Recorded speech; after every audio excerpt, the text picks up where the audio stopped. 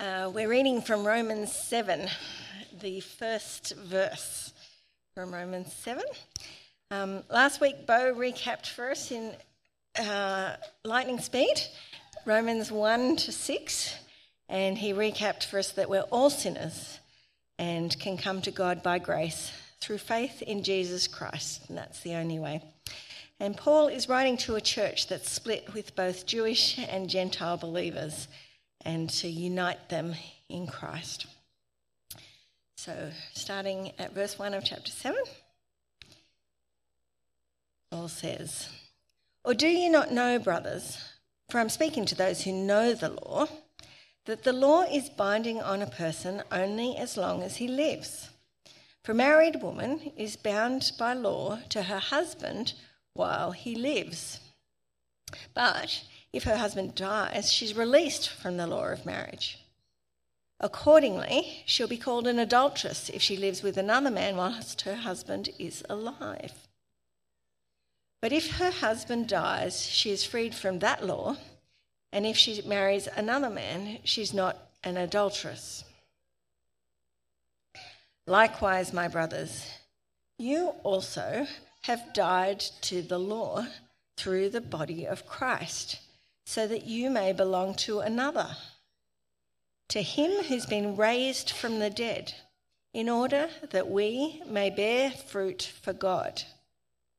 For while we were living in the flesh, our sinful passions, aroused by the law, were at work in our members to bear fruit for death. But now we're released from the law, having died to that which held us captive, so that we serve in the new way of the Spirit and not in the old way of the written code."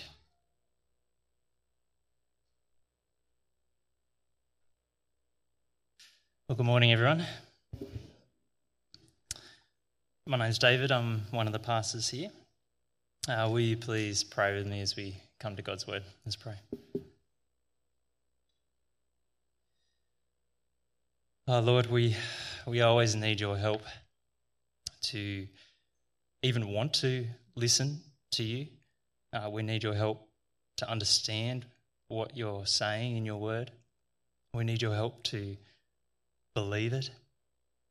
We need your help to know how you want us to change in light of it. So I just beg for your help for all of us this morning in Jesus' name. Amen. Well, my relationship with my dentist is based on my teeth. What brings us together isn't mutual support in life. It's not our common interest in soccer. It's my teeth. That's what brings us together. It's the main thing we talk about. We love talking about my teeth. He cleans and repairs my teeth, and I somewhat willingly pay him for it. I don't get offended like I would if you pointed out that my teeth are stained or that he advises more flossing and mouthwash. I don't get offended because our relationship is based on teeth. It's what we're here to talk about. It's a teeth-mediated relationship. Teeth are the thing through which me and my dentist have a relationship. It's what our relationship is based on. Now, you might be thinking I've gone bonkers, and you're either a little nervous or excited to see how crazy this sermon is going to be. But like your relationship with your dentist is based on teeth, what is your relationship to God based on? What do you relate through? What brings you together? Now, we know from Romans so far that being converted and going to heaven is by grace and not by doing the works of the law. But it's so ingrained in us as human beings to think and assume that our relationship with God, our ongoing relationship, is based on the law.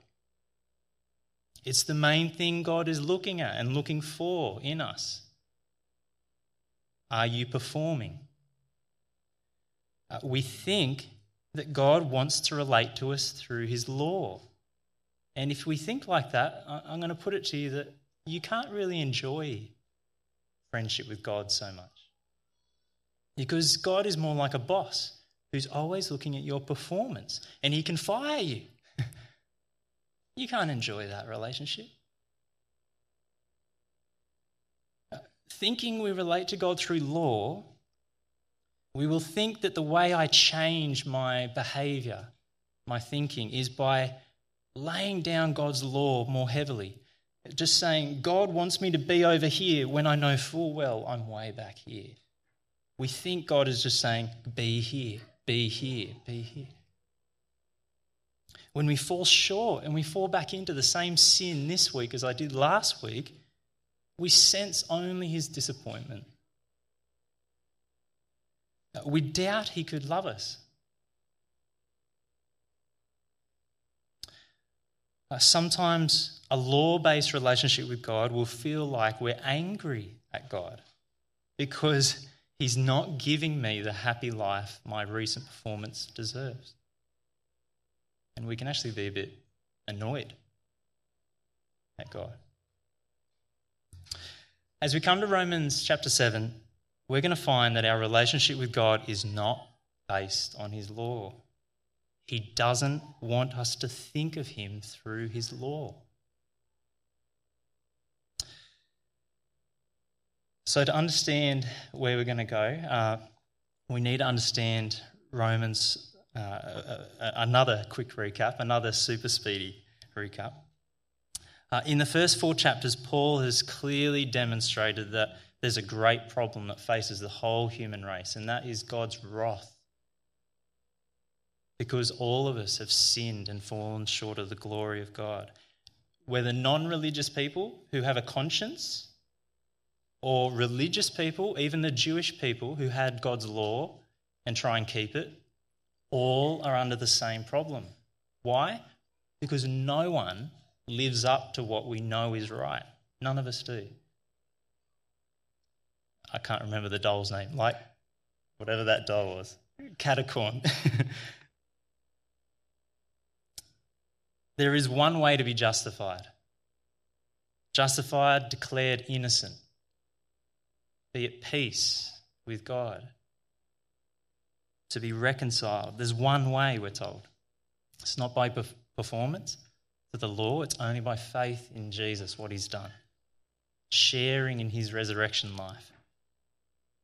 And what Paul does in chapter 5 is he zooms out and looks at all history. If you want to look at the human race, really it's 2 families with 2 fathers at the head of the families. Adam, the first human being, and Jesus. All people since Adam, all people have inherited his sinful nature. Sin has been in charge. It's been ruling, reigning since Adam. And sin produces death. It cuts us from fellowship with God. It produces physical death. Death has been reigning since Adam. All who belong to Adam, which is all people naturally, are under the rule of sin.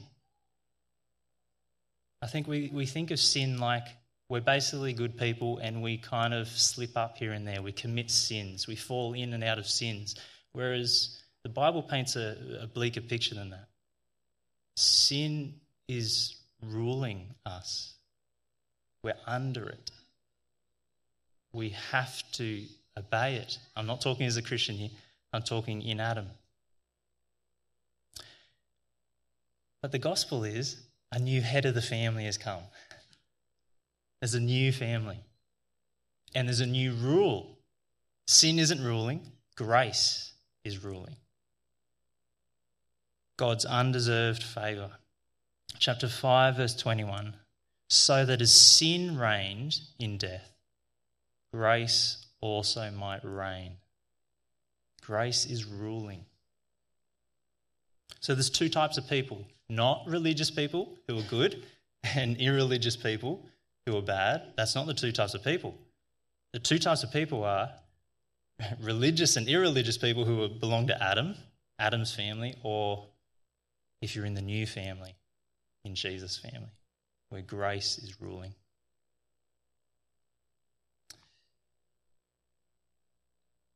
Now, if it's all by grace, you're completely forgiven.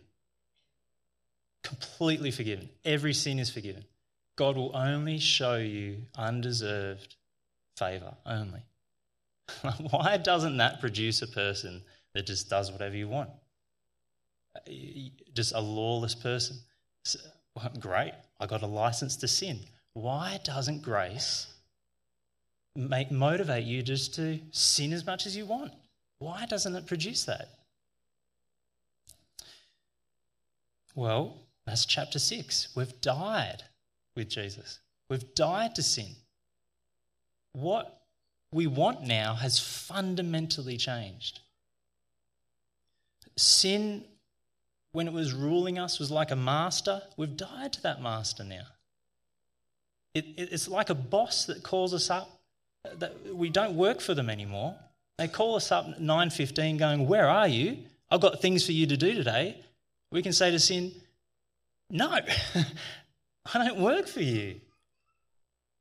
We've got a new master now.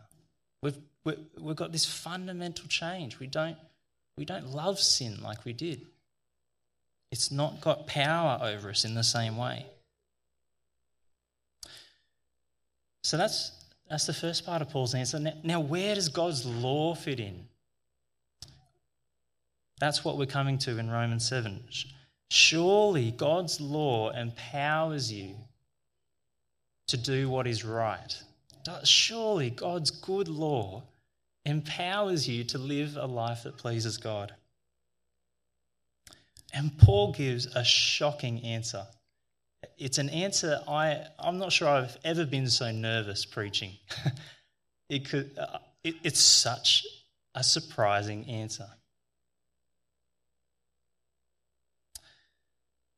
As we come to chapter 7, really it's just explaining what Paul has said in chapter 5, verse 20, if you want to have a look there. Now the law came in. Why? To be a solution to sin? No, to increase sin. Whoa, that is surprising, is it not? The law increases sin, and we're going to need the rest of chapter 7 to understand that. But Paul has made a remarkable claim in chapter 6, verse 14. Sin will no longer rule over you. Why? Because you're not under law anymore, you're under grace. We're not under law anymore. Surely removing the obligation to obey God's law will make a person lawless, right? It'll make you a law to yourself. Sure, you remove the law, you're going to be lawless.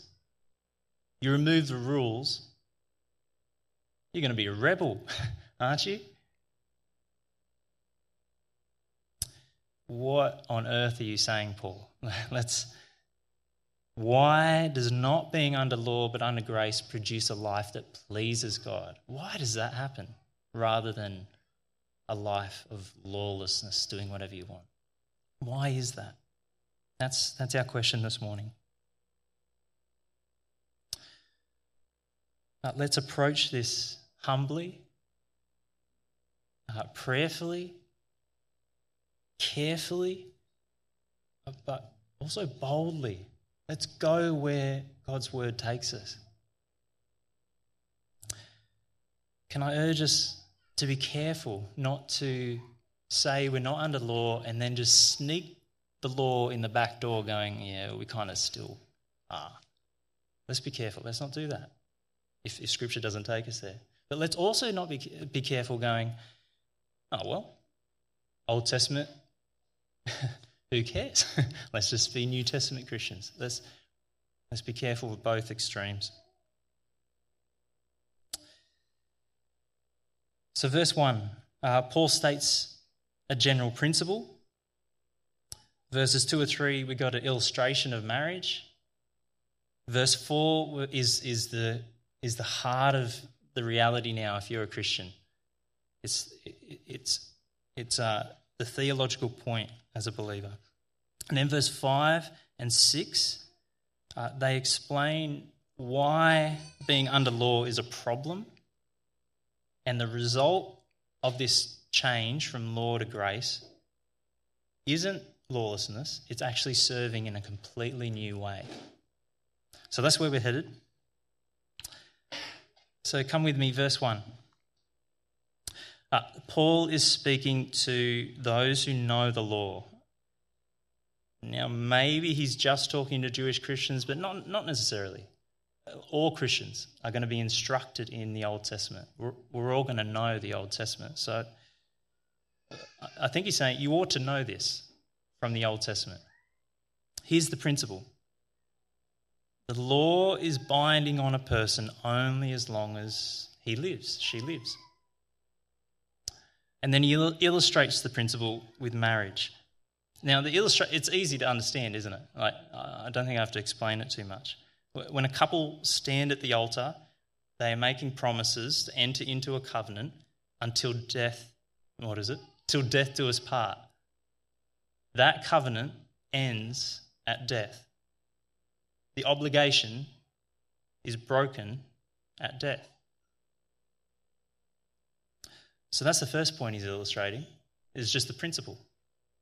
Death breaks the covenant, the obligation. The second point he seems to be making is that if the wife was while still married to the husband and the obligation is still in place, she is not free to go to another husband.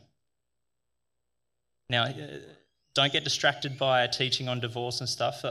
He's making a theological point. There's more that the Bible talks about. Don't get distracted by that.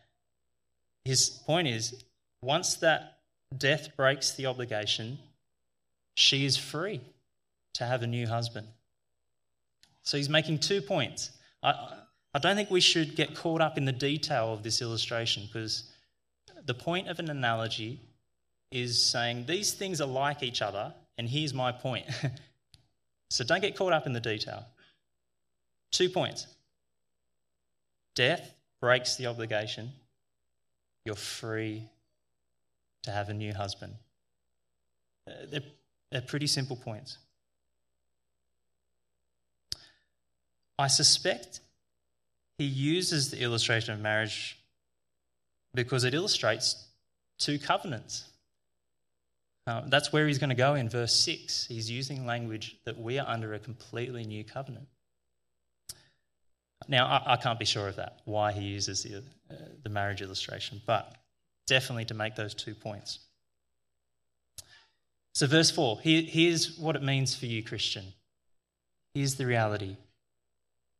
Here's what should determine our understanding of the illustration. Likewise, my brothers and sisters, you also have died to the law through the body of Christ.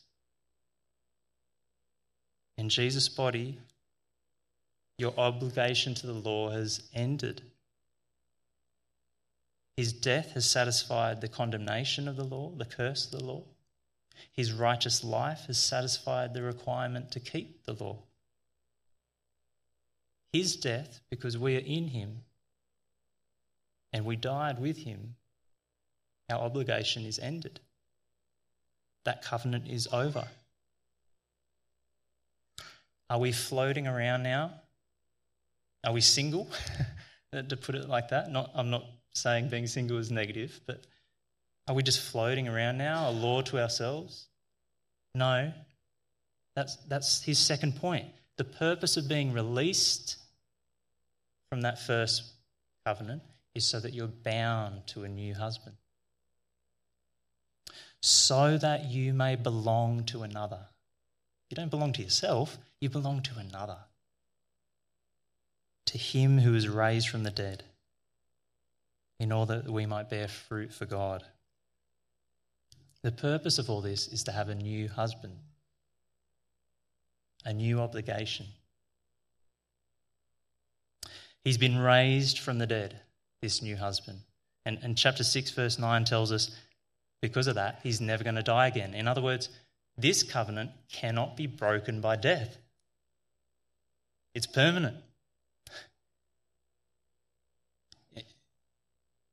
Going from under law, which can be broken by death, under grace, that covenant, you belong to the resurrected one. It's not going to end, which is wonderful news. So why? Why does being under grace and not law produce a life that pleases God rather than just being a law to yourself? Well, because the point of all that is to belong to another. You've got a new obligation. It's not the law, it's Christ. And his grace produces fruit in us. So what's wrong with the law? Why did we need to die to it? This is where verses 5 and 6 give us a summary answer, and then the rest of chapter 7, we're going to explore that in the next couple of weeks. So verse 5, for, that little word, here's the reason. Why we were living in the flesh, and remember, flesh is more than just body for Paul. Our flesh is Adam's flesh. We've inherited his sinful nature. So while we were living in the flesh, our sinful passions aroused by the law were at work in our members to bear fruit for death. Whoa. The law didn't produce good fruit. Is that not surprising? It doesn't put sin to sleep. It stirs sin. It wakes it up. It doesn't weaken our sinful passions. The law strengthens our sinful passions. That sounds heretical, right? Are you saying the problem is with God's law? Well, no, and we're going to come to that next week. Nothing wrong with the law. The law is good. It's holy. But the law shows us how deep our problem with sin really is. The law can't stop our sinful nature. Sinful nature just takes the law and makes us utterly sinful.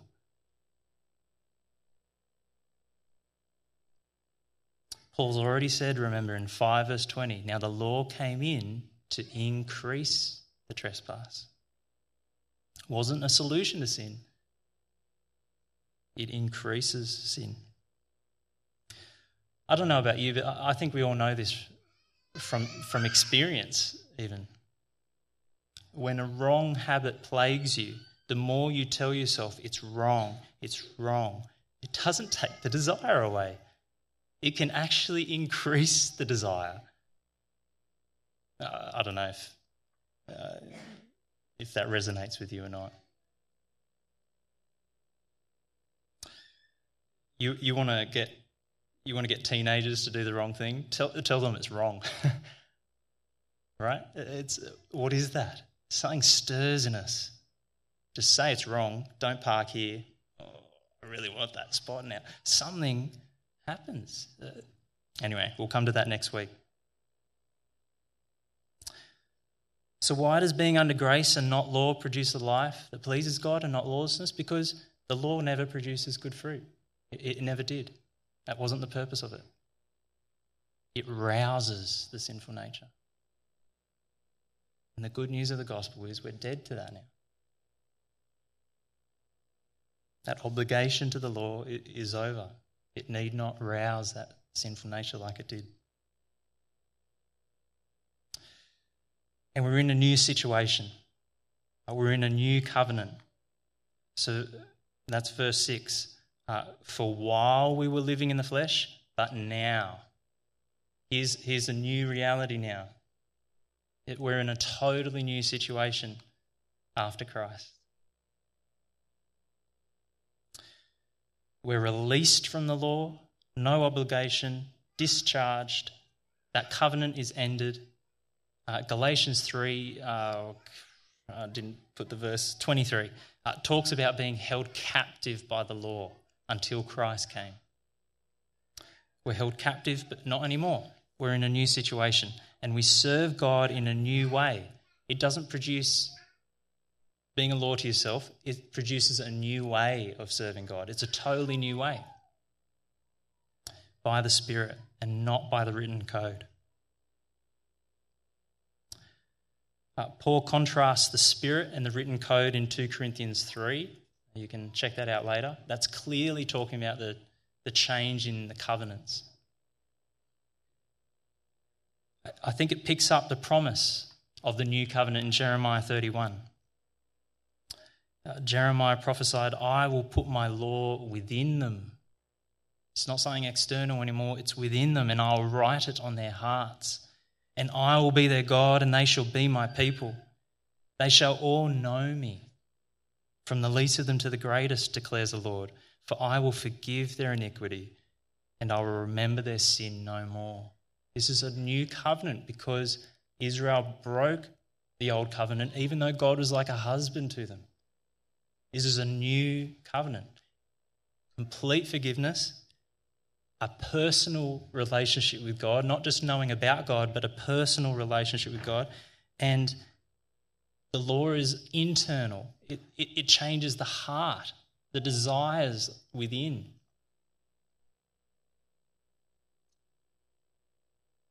So why does being under grace and not law produce a life that pleases God rather than lawlessness? Because having died to the law, we belong to a new husband. We're not just floating around as individuals. We've got a new husband. We're bound to someone else now. The law never produced good fruit. It was never the solution. In the new covenant, we serve in a completely new way, the way of the Spirit, and it produces fruit.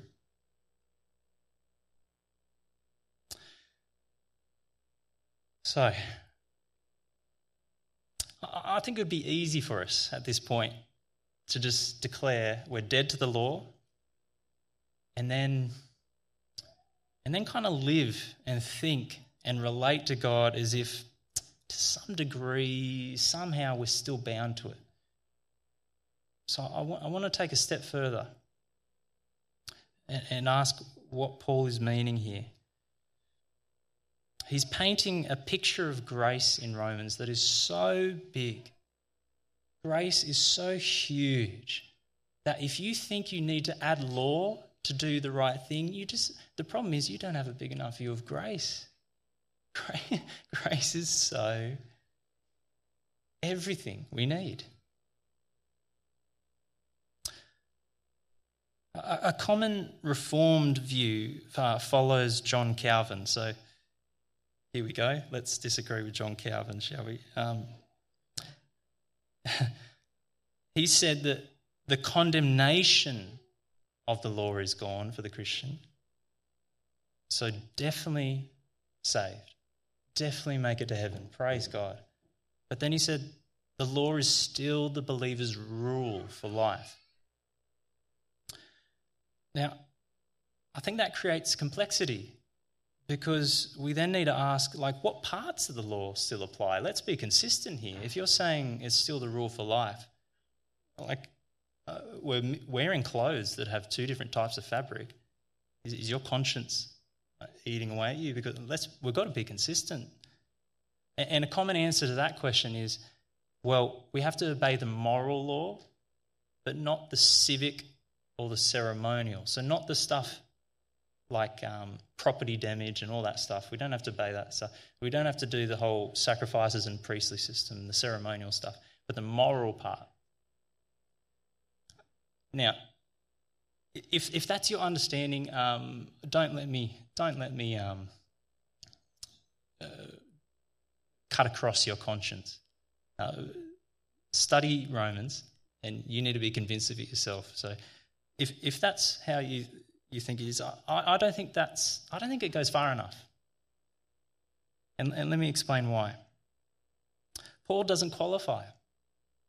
Nowhere does it say that break up the law in terms of these three categories. It's a helpful way to understand what's in the law, but we're not told that in the New Testament. He doesn't qualify. It's absolute. this old husband, this covenant, gone. Death has broken it. The purpose is to belong to another, not to go back to the law. He's using absolute language. Another thing I noticed this week is, we're going to come to it as we study the next few verses next week, but he uses one of the 10 commandments, part of the moral law of you shall not covet. He uses that as part of his argument that it does not produce not coveting. It actually is part of the problem. He uses the moral law as an illustration. But again, we'll come to that next week. I think another way of thinking about this is Paul is clearly argued that we are not justified by works of the law. I think he's arguing here we're not sanctified by works of the law. We don't live the Christian life by works of the law. So, should the Christian basically avoid reading the Old Testament in favour of the New Testament? Is that the implication here? No way. But how we use the Old Testament law has completely changed. All the law helps us understand Christ and the grace we have in him. Is the law good in knowing God's character, what it means for him to be holy? Yes.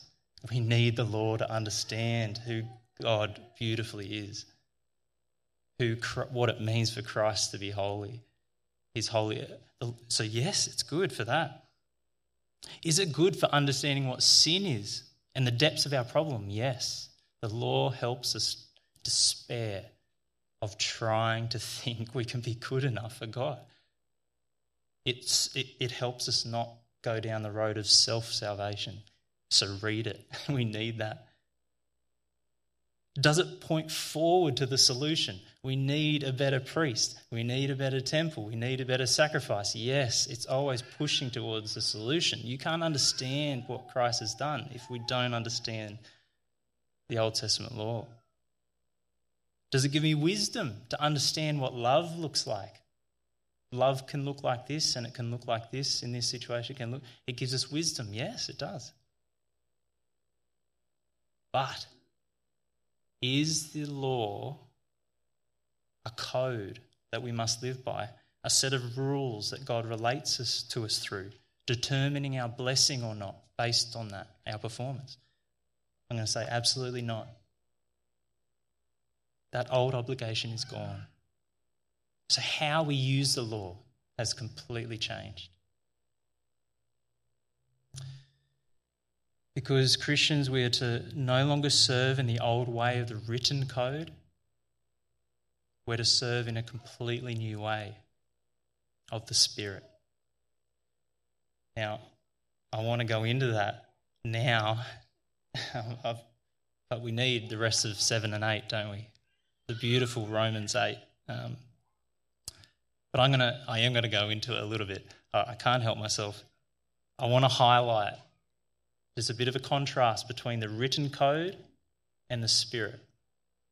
Just a few things taken from chapter 7 and 8.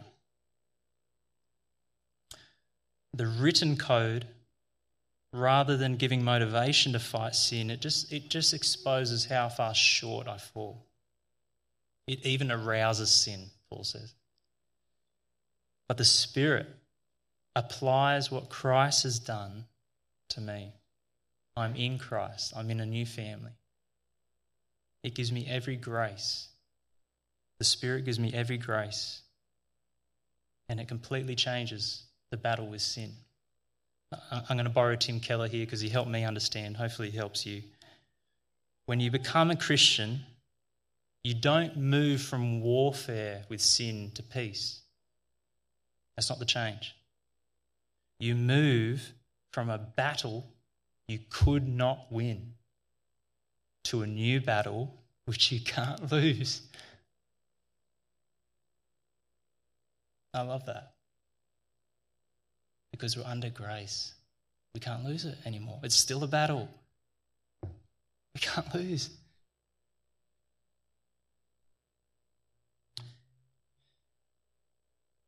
The written code says, when I fall back into the same sin this week as I did last week, I deserve condemnation. Whereas the Spirit, applying the work of Christ under grace, says, no condemnation. My new husband continues to embrace me even though I go after other lovers.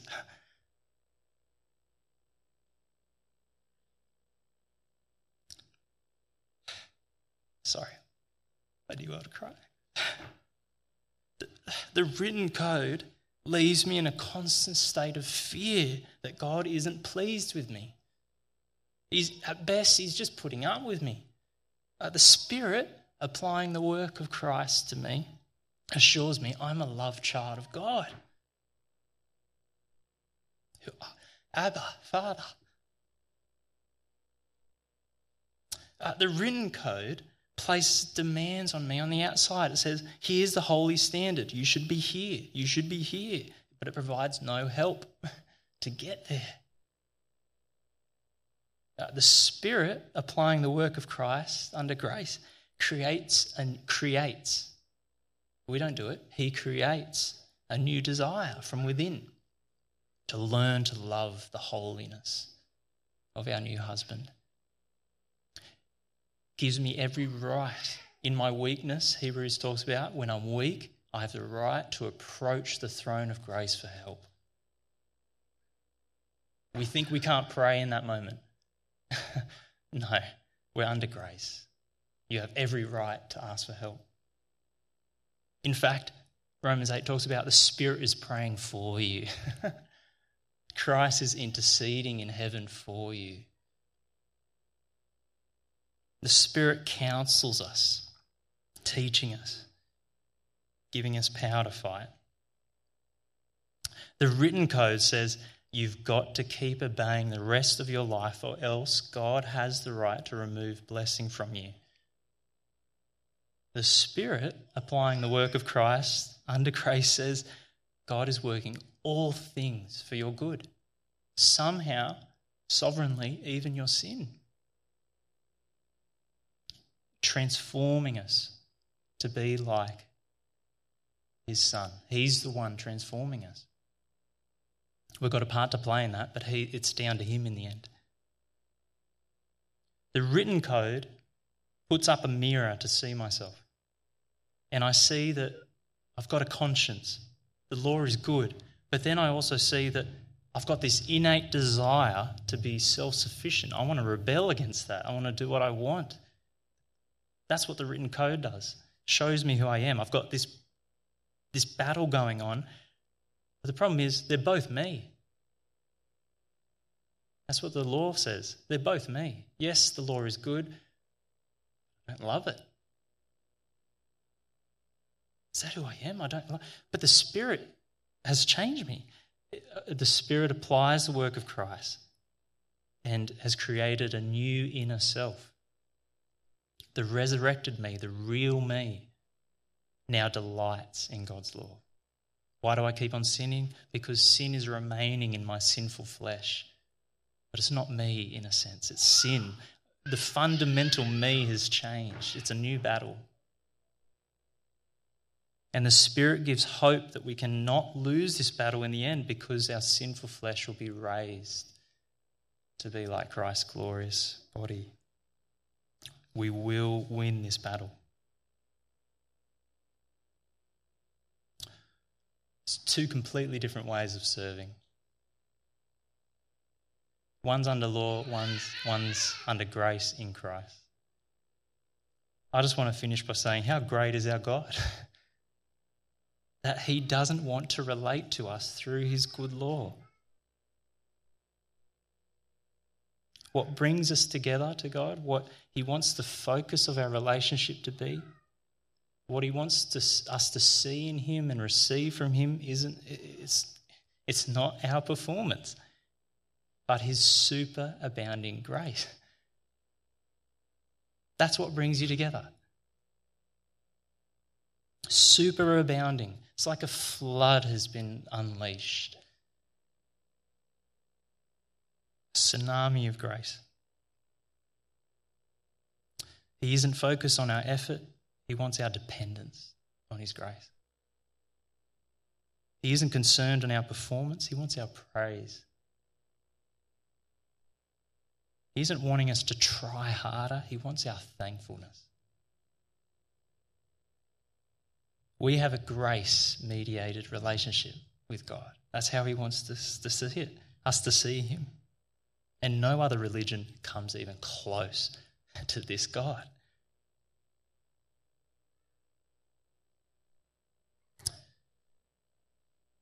Romans 8 verse 3, for God has done, he's done what the law, weakened by the flesh, could not do by sending his own Son. Instead of living in fear of never measuring up to God's law, we can fall into the arms of our new husband. Thanks be to God, through our Lord Jesus Christ, that we are not under law, we are under grace. Let's pray, shall we?